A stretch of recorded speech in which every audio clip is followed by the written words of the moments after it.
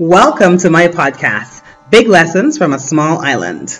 I am Sophia Robinson, an author, a blogger, and a coach. I write about life lessons, my experiences, and my philosophy on life, sprinkled with fun, humor, and big love from a small island. My mission is to inspire you to embrace every part of your story and to try something new. Hi everyone, welcome to this limited edition podcast series about the 10 lessons I learned in the last decade. I wrote these lessons coming on to the end of 2019, early 2020, and I recently decided to turn them into some fun audios that you can listen to straight from your podcast app.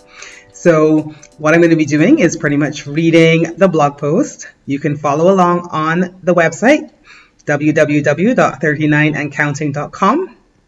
And there you can sign up for my mailing list. You can receive emails about new podcast episodes, about new blog posts, and any other projects that I'm working on. So this first episode is about how I learned to finish what I started. I'm going to warn you, this is probably the longest episode that we're going to have, and I had actually split this blog post into two, but I'm going to read it all to you in one episode, so I really hope you enjoy it, and come back and join me to hear the other lessons I learned over the last decade. It's the end of an era. A line I heard recently in an episode of Friends where Monica describes an era as being a significant period of time. And by the way, anybody who knows me knows I love Friends. I can quote pretty much every single line. So you may hear a few more Friends quotes in upcoming episodes as well. In my books, a decade certainly is a significant period of time. As we barrel to the end of the decade, one of my work colleagues yesterday reminded me about Y2K and how it seems like not that long ago we were worried about our technology exploding at midnight and everything resetting to zero. And now here we are, 20 years later, living the Star Trek life, yelling to our devices across the room, "Remind me to buy milk." As we wrap up this decade, I decided to return to one of my favorite blog writing traditions for one last time and write the 10 lessons I've learned over the last 10 years. I'm not sure what the new decade will bring for my writing, as it has changed a lot in the past 2 years from where I started, by writing that first lesson about the beauty of imperfection. But no matter what happens, reflecting on life lessons has made a huge change in my life. And even if I'm not writing them on a regular basis, I am not planning to stop altogether. I began the last decade spectacularly, in the best physical shape of my life, and fulfilling a long-time goal of running a half marathon, even if I barely made it over the finish line due to running while ill. And during the past 10 years, I have changed job, I moved back to Barbados, I had some health issues, I have become the heaviest weight of my life, I've had my heart broken, became aunt to the most hilarious little boy, fractured my ankle, started this blog, wrote 2 books, and published one of them. In a nutshell, there are so many other things that have happened in between there. So many lessons. And the first lesson in this series is the thing I learned that first year as I crossed the finish line of the Bristol Half Marathon. And it's also one of the last lessons I learned as I wrapped up self-publishing my book in September 2019. And it is how to finish what I start. One lesson I have learned over the past few years from finishing various projects, including, as I mentioned earlier, books, blog challenges, and training programs, is that finishing and starting require 2 totally different skill sets. I've always been someone who was good at starting things, challenges, diets, books, courses, and half marathons. Sometimes I would finish them strong, sometimes I would limp across the finish line, and sometimes they would fizzle out or go up in a blaze of glory before I had a chance to finish them. My most recent completions, as I mentioned, my book that I published a few months ago, and completing my novel, which was a lifelong goal, have caused me to reflect on finishing, and have also prompted many conversations with other people about finishing. People would ask me, "How on earth did you finish that book?" Some of them have been writing a book for years and have unfinished or almost finished drafts on their computer or in a drawer somewhere. Some have goals that they can only seem to get a few weeks into before life gets in the way. And some don't even start for fear of not being able to finish. And I understand that. There are many things I started and I didn't finish as well. But this recent achievement has caused me to reflect on what contributed to my ability to finish these last few projects. And I wanted to share them with anyone who is struggling to finish a large project or has not even started for fear they're not going to be able to finish. I'm going to start by talking about what you can do before you begin to set yourself up for success. In truth, what you do before you begin is critical to finishing. How are you approaching the goal? How much planning are you doing or not doing? Do you even know what you're trying to achieve? This will set you on a good road to finishing, but don't fear. If you have already started your project or are already working towards your goal, these tips will still assist you in finishing strong. So I'm going to start by telling you a couple of things that didn't help. One thing that didn't help was planning the project in detail all the way to the end. I am not saying that this does not help anyone, but it definitely did not help me.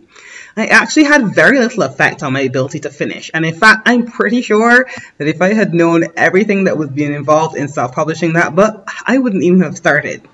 So on this, I would say do some self-reflection and get a good idea on how detailed you need your plans to be in order to finish stuff. But I would also say do not let your lack of a plan prevent you from starting.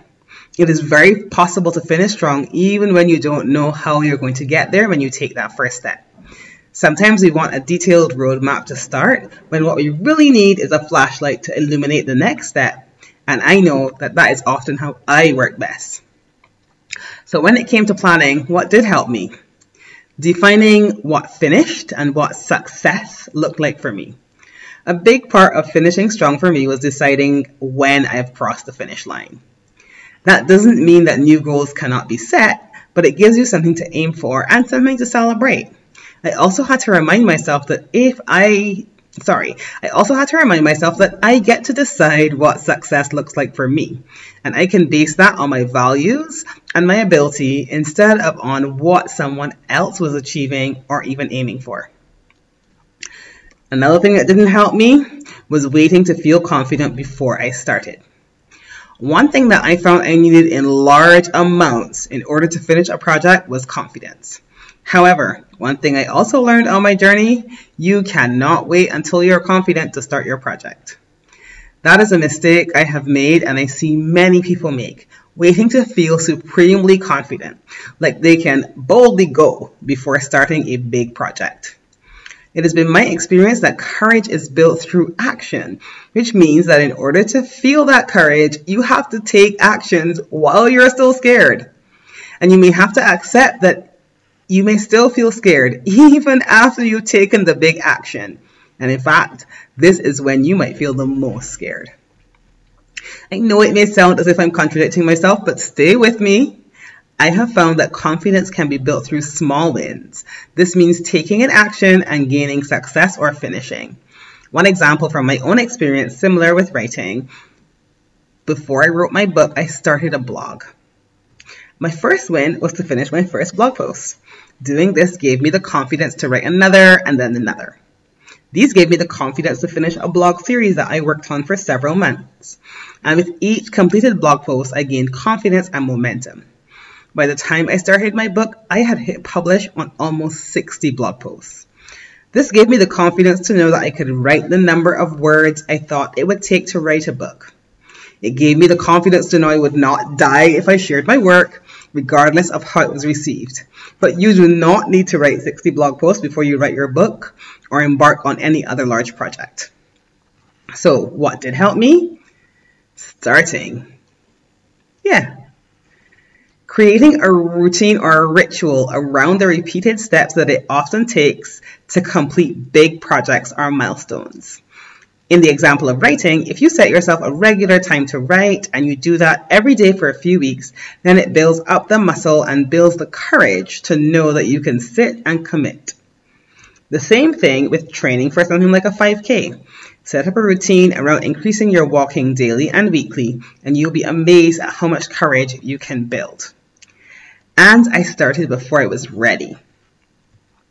Sometimes I feel like if I waited until I was ready before I started, I would never start anything. So often I tell myself, I'm not ready, but let's do it anyway. One of the other things I find helps with building confidence and starting before I was ready was lowering the stakes. I actually wrote a blog post about lowering the stakes, and you can find that on my website, but I'm going to read an excerpt of that shortly. I find lowering the stakes is a great way to build courage, skill, or stamina in the thing that we ultimately need to do to finish and reach that long-term goal. So here are some excerpts from that blog post below, or you can read the entire thing on my website.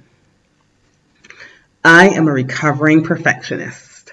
It doesn't mean that everything I did was perfect by any stretch of the imagination, but what it meant in practice was that I didn't want to embark on a project until I had it perfectly planned out in my head and I could be assured of the perfect result. Except that's crazy, isn't it? Much of the time, we don't have as much control over the outcome as we think. An example I will use is my book. I've always wanted to write a book since I was a child. Over the years, the desire has waxed and waned, although it never quite went away. And there was one thing in my way from starting it. I didn't think I had enough good ideas. As the years went by, I realized that I had put more and more pressure on myself to come up with that perfect idea that would be the perfect book. And if I didn't have it, then was there even any point in starting and writing something mediocre? I put it off for so long that it became this giant undertaking in my head, until I had just about convinced myself it would never happen. Then I decided to start the blog. Looking back on it, this was my way of lowering the stakes. I didn't need to have a fantastic idea that I would write 300 to 400 pages on. I just needed to riff on a topic for a few paragraphs. In the past, that would have seemed like a cop-out to me. Why write a blog when what I really wanted was to see my name as an author on the front of my book? But the truth is, sometimes when the stakes are lowered, I'm willing to take so many more risks, and I'm willing to release the mediocre version. For some reason, I was okay with imperfection when I was working on something that wasn't the thing. And the lesson I learned from that was that sometimes clarity, competence, even excellence comes through doing. The practice through being mediocre at something and working on it consistently over time. Through writing my blog, I gained the clarity and confidence to write the first draft of my book. I gained the courage to work with my editor and finally felt comfortable releasing it out into the world. I always imagined writing a fictional novel. Through completing one book, I felt confident in my ability to complete a book. And that has encouraged me to try my hand at a fiction book, which I always wanted to write. Sometimes we needed to lower the stakes and do the thing that isn't the thing in order to gain our confidence. So what is the low stakes version for you? Perhaps you want a new job and you're waiting for that perfect thing to come through your inbox. Maybe you could do some volunteering and see if you get a better feel for trying something different. Perhaps you want to write that book. Why not try NaNoWriMo? No one is looking over your shoulder, so you can write to your heart's content. You want to create some more art? Try a paint and sip class and get those creative juices flowing. Sometimes when the stakes are low, you can create something amazing. Your own courage to chase after your biggest goals and dreams. So right now, what can you do to prepare to finish even before you are starting? What is the low stakes or the smallest part of the big dream or goal that you want to bring to life? How can you start before you are ready? You can go on over to the blog and you can comment on what is the first part of this blog post series. And I am going to continue on to part 2. So, of course, in the earlier part of this subject about how I learned to finish what I was starting, I talked about finishing and what I did before I started in order to finish strong. Now I'm going to talk about what helps me during the process to help to cross the finish line. So you started your project, you fought all the fears about starting, you have a rough outline, and you have a routine when it comes to the daily tasks that are involved in your goal. You know what you want the end result to be, and you have built up your courage through small actions and small wins. Now the work begins. As you are heading towards that goal, how can you work towards your goal and improve your chances of finishing strong? Here are some of the things that worked for me. But first, of course, what didn't help? Rigidity. If there's one thing I learned, whether I finish a project or not, is that things never go according to the plan. So one of the first things I had to do was release to sticking rigidly to the schedule. Release my expectations of how things should be and how I perceive other people's attempts at the same project went. Most of my projects were less of running a race and more of an obstacle course. They required a combination of skills. Some I was better at and some I was worse at. Sometimes it required me to have help or support. Sometimes it required me to have wine and chocolate. So one thing I found critical to finishing was adaptability. So what did help was being adaptable. Being adaptable is, I think, one of the most critical skills in finishing any type of project. Being able to change direction or take a diversion, sometimes at a moment's notice. Sometimes we come back on track. Sometimes we veer off entirely. And it is possible to do this and still achieve success. It is important to remember during this that roadblocks or setbacks are not failures, but instead they are part of the path to success. My ability to adapt to a situation not looking or going how I expected, or having to deal with interruptions, whether related to or completely irrelevant to my goal, gave me the best chance of finishing. Did some other things that didn't help? Being a perfectionist. As I said earlier, I am a recovering perfectionist. And if there's one thing I learned is that the finished product will not be perfect. Let's say it again for those in the back. Your finished product will not be perfect. This was probably the biggest thing I learned as I worked in any goal or project. That my end result may be good. It may even be amazing. It may be better than expected and beyond my wildest dreams. But it will not be perfect. I always had ideas about how I wanted things to turn out and what the perfect outcome would look like. These were the visions I had in my head when I first started dreaming about the project or goal. What I didn't realize or I couldn't articulate was that I also had an idea of how the process would go. I pictured myself easily running 13.1 miles. While writing my book, I pictured myself sitting at the computer typing effortlessly and ideas flowing and signing books at my launch and the smell and the feel of that book in my hands. For you, you may be planning a home renovation and you picture yourself cooking in your brand new kitchen or sitting around the table of a freshly painted room with your family and friends. I learned that all of those things are achievable, but you might need to change the electrician a few times. I spent days and weeks tending to my sore feet and chafed skin. You won't see the imposter syndrome you may feel when you hit publish on your book.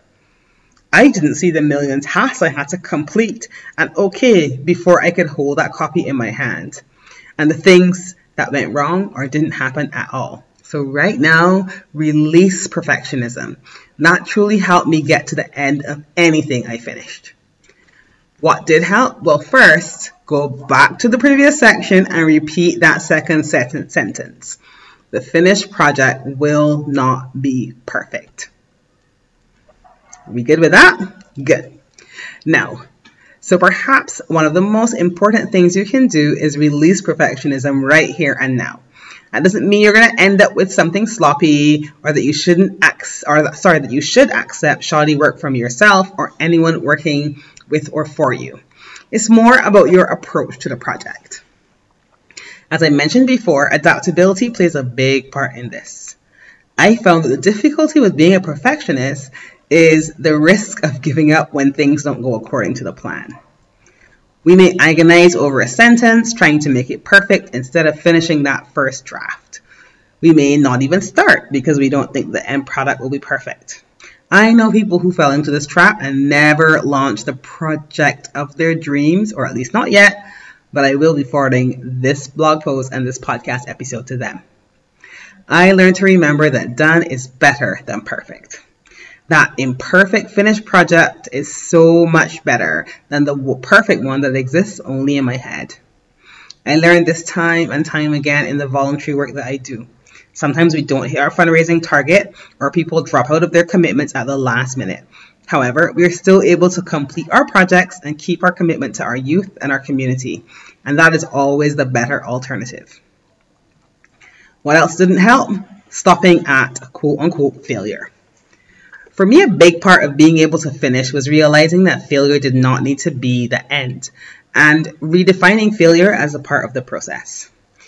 Being able to work through perceived failures such as missed deadlines, missed opportunities, and severed partnerships from people I was collaborating with, to name a few, was a big part of gaining the resilience I needed to finish my projects. There is a lot to be said for getting back up after we are knocked down.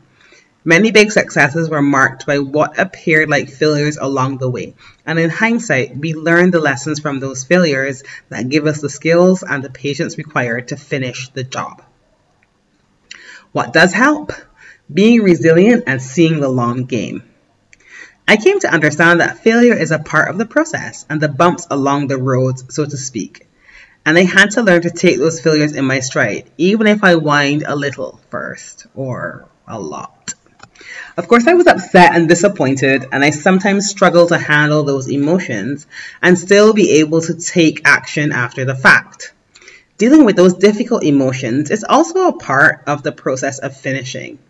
I am shocked sometimes at the range of emotions that I go through while I'm finishing projects, especially those that are really meaningful to me. I experienced feeling like a fraud. Who was I to make such achievements? Sometimes I felt as if I wasn't smart enough or strong enough or fit enough to reach my goals. Or I was worried or fearful of the changes that being successful in the goal would bring. And in addition to facing failures, we need to face these emotions and be able to act in spite of them. Here is where I found lowering the stakes, which I talked about earlier, helped with making the emotions more manageable.